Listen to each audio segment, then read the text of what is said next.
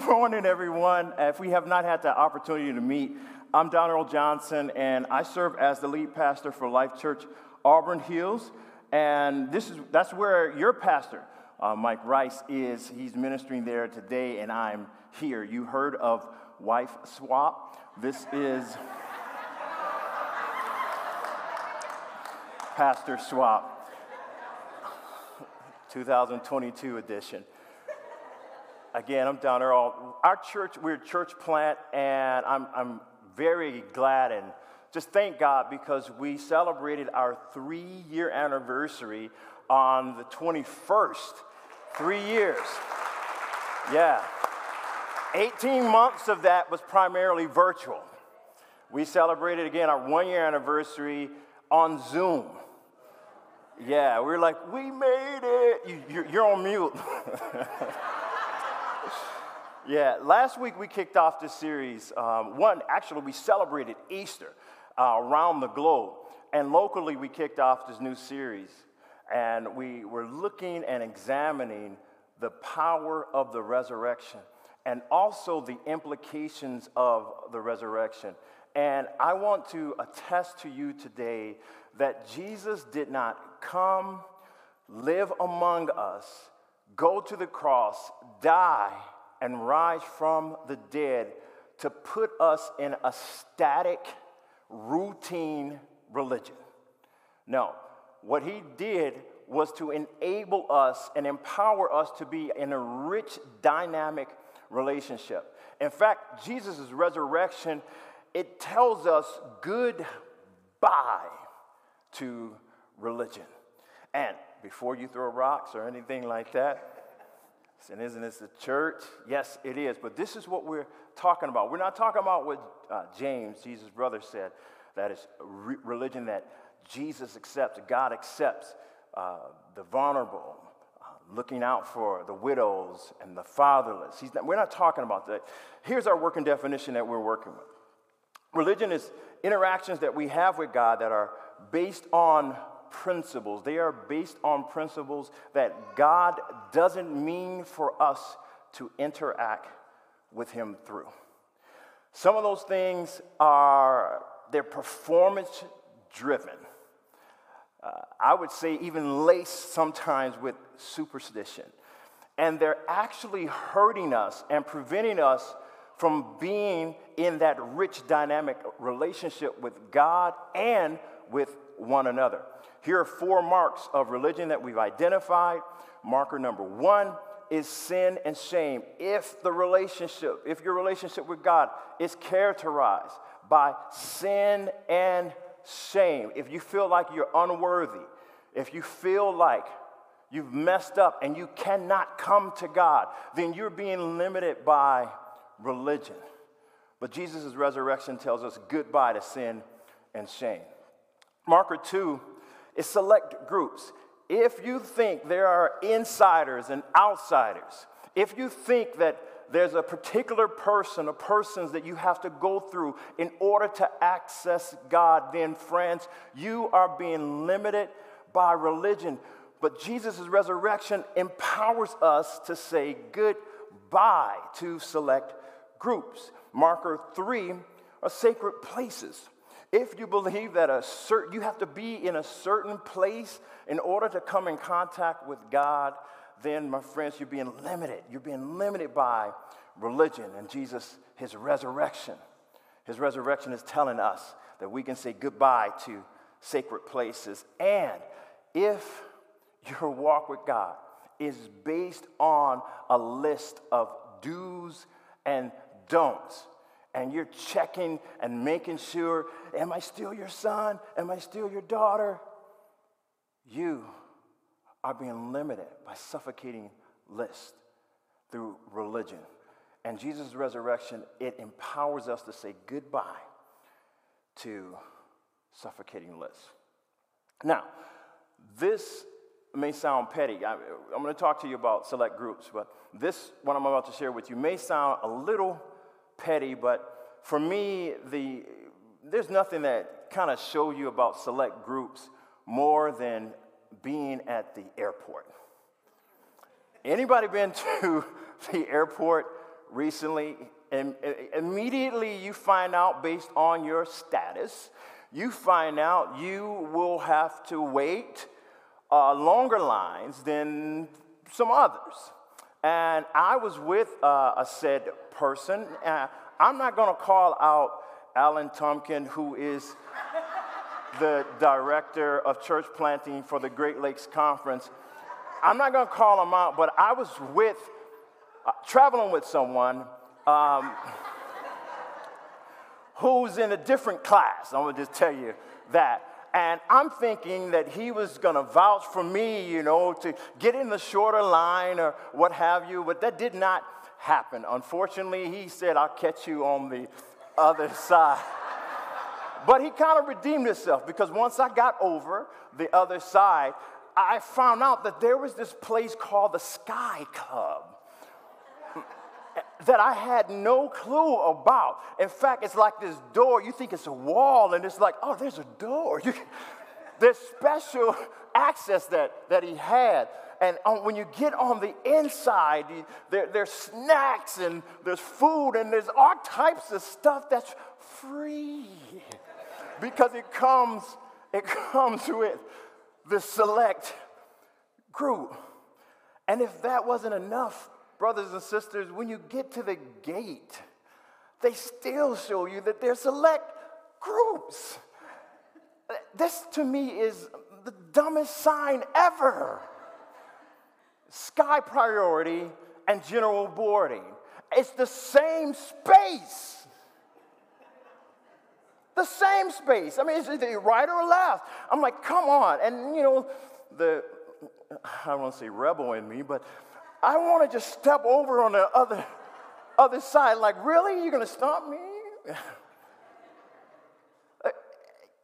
I remember on another instance where I was actually able to, I was in my seat, 99Z, and I was traveling with, I was in the back.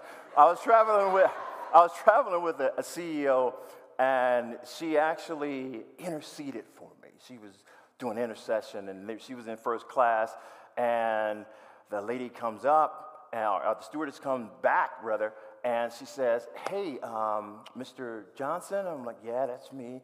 And she said, hey, there's a seat in first class for you, because of my friend, the CEO, who was traveling with me. And I started walking past the peasants. I mean, passengers. I'm sorry, I was walking about and my whole mindset that's just changed, because it was as if I deserved this special access. And the reason I shared this with you, because I believe some of us, we feel like access to God is just like that too. There are some of us who are in select groups. Some of you may feel like you have greater access and others don't. There are insiders and there's outsiders, and some of you are riding first class with God and everybody else is in coach. You feel like you may deserve it or you don't deserve it. And some of us are actually sitting in the seat of pride, thinking that you paid your dues, while others of us, we are carrying extra luggage and being taxed and burdened by life for extra or excess baggage, not understanding that that has been paid for. Today, I'm going to share some vital information with you. This is life-changing information that if you leave this place believing this, you will never again have to guess where you fit, where you land with God.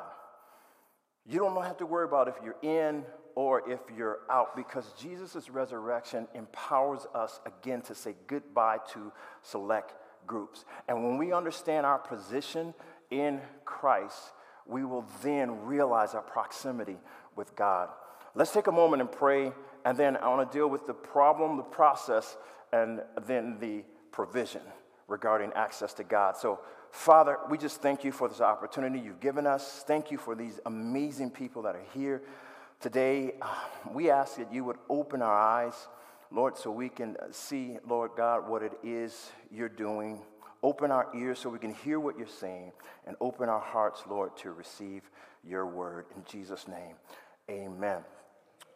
Let's talk about the problem. One of the main characteristics that we know about God is that he is holy. He is the God of all creation. There is none like him nowhere. He's holy, he's pure, he's all goodness. And another aspect of God is that he is very relational. Very relational. And see, this is the problem because we are all messed up. All of us. And if you don't believe me, you can ask your spouse. We're all messed up. We all have issues. Now, God being a holy God and a relational God who wants to relate with his creation, how does he mediate this gap? How does he work within this relationship? And the Old Testament shares with us how he created these people. He called these people to follow him.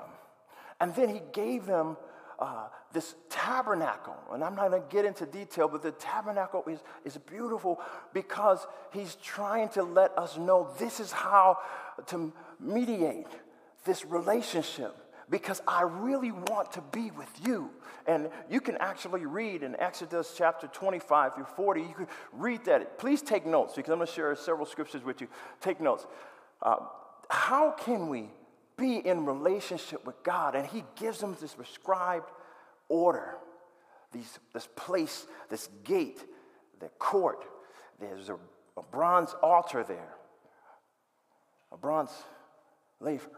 And we have this thing, and this outer court in this tabernacle, and then there's this inner court that's comprised of two different spaces. Now, with the inner court, you have this holy place, and then you have the most holy place, or the holies of holy. And as you progress in this tabernacle, things are more costly. It goes from acacia wood to wood that's overlaid with gold. And it puts you in the mind that I am literally approaching the presence of God. And this is what happened. There are 3 different types of people, the Levites, who had access. They were like the singers and administrators. And then you had priests, who was responsible for representing God and representing the people. And then you had the high priest who his responsibility was to go into the most holy place. But he can only do that once a year. And before you even enter the most holy place, there's this huge veil, some to believe 60 feet in height, 4 inches thick, that you would have to go between. And this high priest can only enter there once a year, the Day of Atonement, Yom Kippur. But when Jesus died on the cross, something remarkable happened. And Matthew, one of Jesus' disciples, he documented. Listen to what happened in Matthew 27, verse 53. It says, and when Jesus had cried out, and we talked about this last week. When Jesus cried out again in a loud voice, he gave up the spirit. And at that moment, the curtain of the temple was torn in two from top to bottom. The curtain was torn in two. The earth shook. It was earth shattering. The rocks split and the tomb broke open. The bodies of many holy people who had died were raised to life. They came out of the tombs. This was after Jesus' resurrection, and went into the holy city and appeared to many people. This veil, this barrier between God and man. And there's a temple, actually, there are a couple of images that we'll show you. There's a temple, because after the tabernacle, Solomon created this temple, built this temple that was exactly in the form of the tabernacle, after the pattern of the tabernacle, with this holy place. and the most holy place. But that veil, when Jesus died, was split open from top. Think about that, 64 inches thick, torn open. What does this really mean? Because, brothers and sisters, the tabernacle, the temple were just shadows. Let's take a deeper look what this means. Hebrews 9, 24 through 26. It says, for Christ did not enter a sanctuary that was made by human hands. That was only a copy. That was a copy of the true one. I'm going to get excited here. He entered heaven itself. Not the copy. He went into heaven and appeared for us in God's presence. Nor did he enter heaven to offer himself again and again the way the high priest entered the most holy place every year with blood that is not their own. It's the blood of bulls and goats, lambs. No, he says, but he appeared once for all at the culmination of all ages to do away with sin by the sacrifice of himself. Let that sink in. What an act of grace. Not the symbol that was pointing to Jesus, but Jesus actually went into heaven itself. And not with the blood of a bull or goat, but with his own precious blood. And it says, for us. Question is now, are we trusting God? Or what are we even trusting God? Or trusting to have this level of access? This passage right here is telling us that we have this direct access with God because of Jesus. Do you think for a moment that our own works could get us that access? No. But the question is, does this apply to us? Does this apply to us in the room today? Because there's another problem. This message was to the children of Israel, to the Jews who God called out from the beginning. He gave them the promise. They were the ones that had the seal. In fact, they had the laws and statutes. They were the ones that were giving access to. And Moses, he was pleading with the people to follow God. In fact, in Deuteronomy 4:7, he's telling the people, he says, what other nation, look around, what other nation has their God as close to them as our God is to us? When we pray, what other nation has laws? We don't have to guess about our relationship. God's letting us know. There's no superstition. He's letting you know what it requires, which is an act of grace. But that level of access was not given to them just for them. He was just not trying to get to them, but he was trying to get this message of hope through them. And see, God was revealing that for that purpose, to get this message through. And he reminded them, and this is not new. Some people think, oh man, this multi-ethnic thing, this is a new thing. Wrong answer. This was from the beginning. This is what he promised Abraham, to be a father of many nations. And in fact, this is what the prophet was reminding.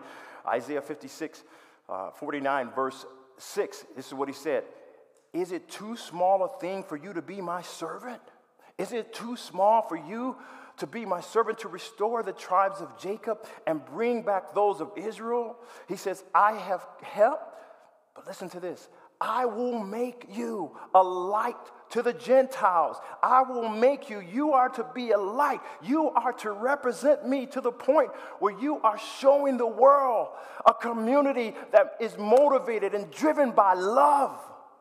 This is who you are supposed to be, Israel. And here's the reason why. So my salvation will reach the ends of the earth. People from everywhere. All nations will hear how gracious I am, how loving I am, how slow to anger I am, how forgiving I am. This amazing message of hope was delivered for every nation that tells us goodbye, select groups. Paul, reflecting on this, listen to what he says here in Ephesians 2:11 through 13. Therefore, remember that formerly you were Gentiles by birth, called uncircumcision by those who call themselves the circumcision, which is done by the body of human hands. Remember that at the time you were separated from Christ, excluded from the citizenship of Israel. You were excluded, and foreigners to the covenant of the promise. Without hope and without God, you had no hope and no God in the world. But now, in Christ Jesus, you who were once afar off have been brought near by the blood of Christ. Those of us who were far off have been brought in proximity. See, the children of Israel, they forgot their assignment. They began to think it was all about them. And here's some evidence that displays the Jews' attitude toward those that were far off, the outsiders. There's this wall of separation, and this stone is actually in Israel's museum. And the Greek letters said, no foreigner may enter the balustrade around the sanctuary and the enclosure. Whoever is caught, on him shall be put blame for the death that will ensue. Only select groups can go so far. And you're going to hear more about the temple next week. But only select groups can go so far. But listen what Paul explains about Jesus' resurrection. He says, for himself, Jesus, he is our peace. And he made two groups, one. And he destroyed the barrier, the dividing wall of hostility. He destroyed it. It says, by setting aside in his flesh the laws with his commands and regulations, his purpose was to create in himself one new humanity. Out of the two, thus he made peace. This is what Jesus has done for us, brothers and sisters. This is between the Jews and the Gentiles. Now, our little issues that we have now, there's no comparison to what the Jews had with the Gentiles, those who were clean and those who were unclean. It is no comparison. But Jesus, the Bible says, in one body to reconcile them both to God through the cross, by which to put to death their hostility. He put to death the hostility. Why are we resurrecting what God put to death? Why are we letting things get in our way that God actually put to death? The cross was just not vertical, but it also had a horizontal element for you and I. He came and preached peace to those who were far off and peace to those who were near. For through him, he said, we both have access to the Father by one Spirit. And as a result of Jesus' resurrection, right now, everyone, everywhere, regardless of your ethnic group, regardless of your social class, regardless of your gender, we can enter into a rich relationship with God. We have access granted. Y'all just missed a good place to give God some praise. We have access. Worthy is the Lamb that was slain. He became the mediator. His body was the actual tabernacle, the true tabernacle. And how are we to respond to this as we prepare to close here? Hebrews 10:19. It says this, therefore, brothers and sisters, since we have confidence to enter the most holy place, we have confidence now.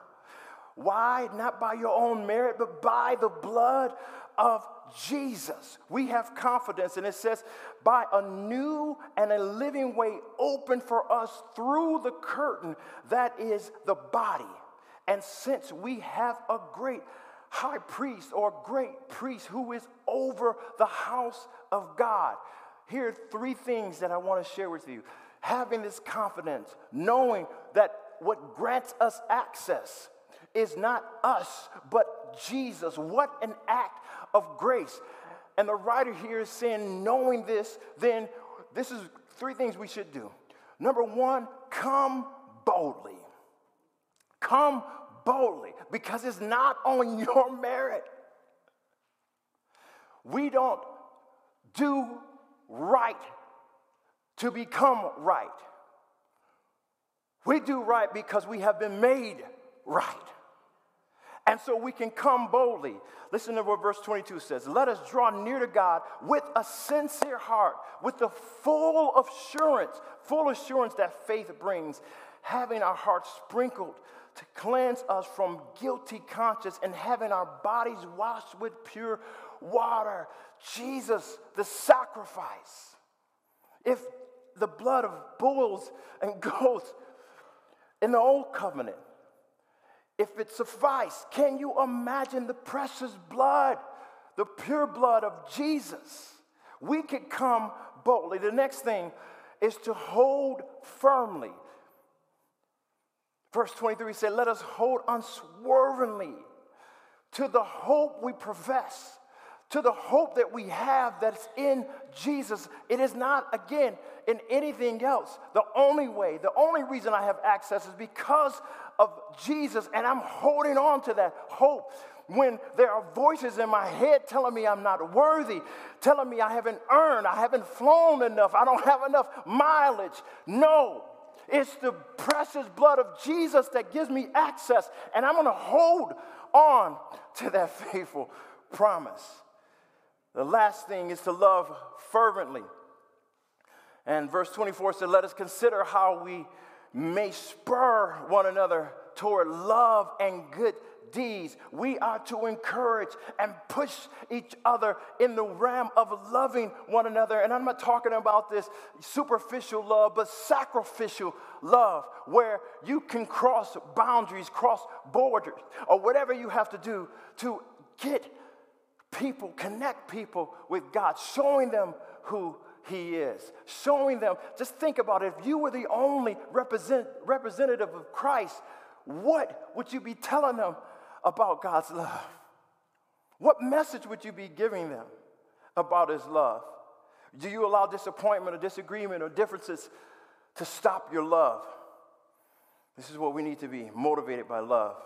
And lastly, this is the inspiration that we have in Jesus. Not only did He make us a recipient, but He also called us to be representatives. We are now priests. Every last one of you. You have access. You represent God to the people, and the people to God. You have access. You have been granted. And this is what Peter says, and we're going to pray. In 1 Peter 2, verse 9, he says this. This is who you are, but you're a chosen people, a royal priesthood, a holy nation. This is who you are, God's special possession. That you, this is the reason why, that you may declare the praises of Him who called you out of darkness. He called you out of the muck, the mire. He called you out of the mess so you can declare, so you can become a broadcast center of His love. He called us out of darkness into His wonderful light. Once we were not a people, but now He said, you are the people of God. Once you have not received mercy. At one time you did not have access, but now you receive His mercy. So if you're here and you're not sure if you have access, the Ben, you can prepare to come. If you're not sure you have access, I want you to know that it is because of Jesus, because of the sacrifice that He gave, that He made, presenting Himself to God, presenting His own blood through the veil that was torn, His body, for you and I. So never again will we have to doubt where we stand with God. Let's pray. Father, we thank you for your grace, your amazing grace, your amazing grace. Thank you, Lord, that you look beyond our fault and you see our need.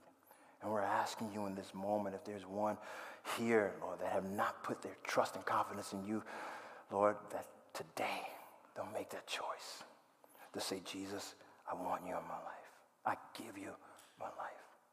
And Lord, for those who have already made that decision, I pray that we will live into the reality of what you came here for, what you lived among us, what you died and rose for. In Jesus' name,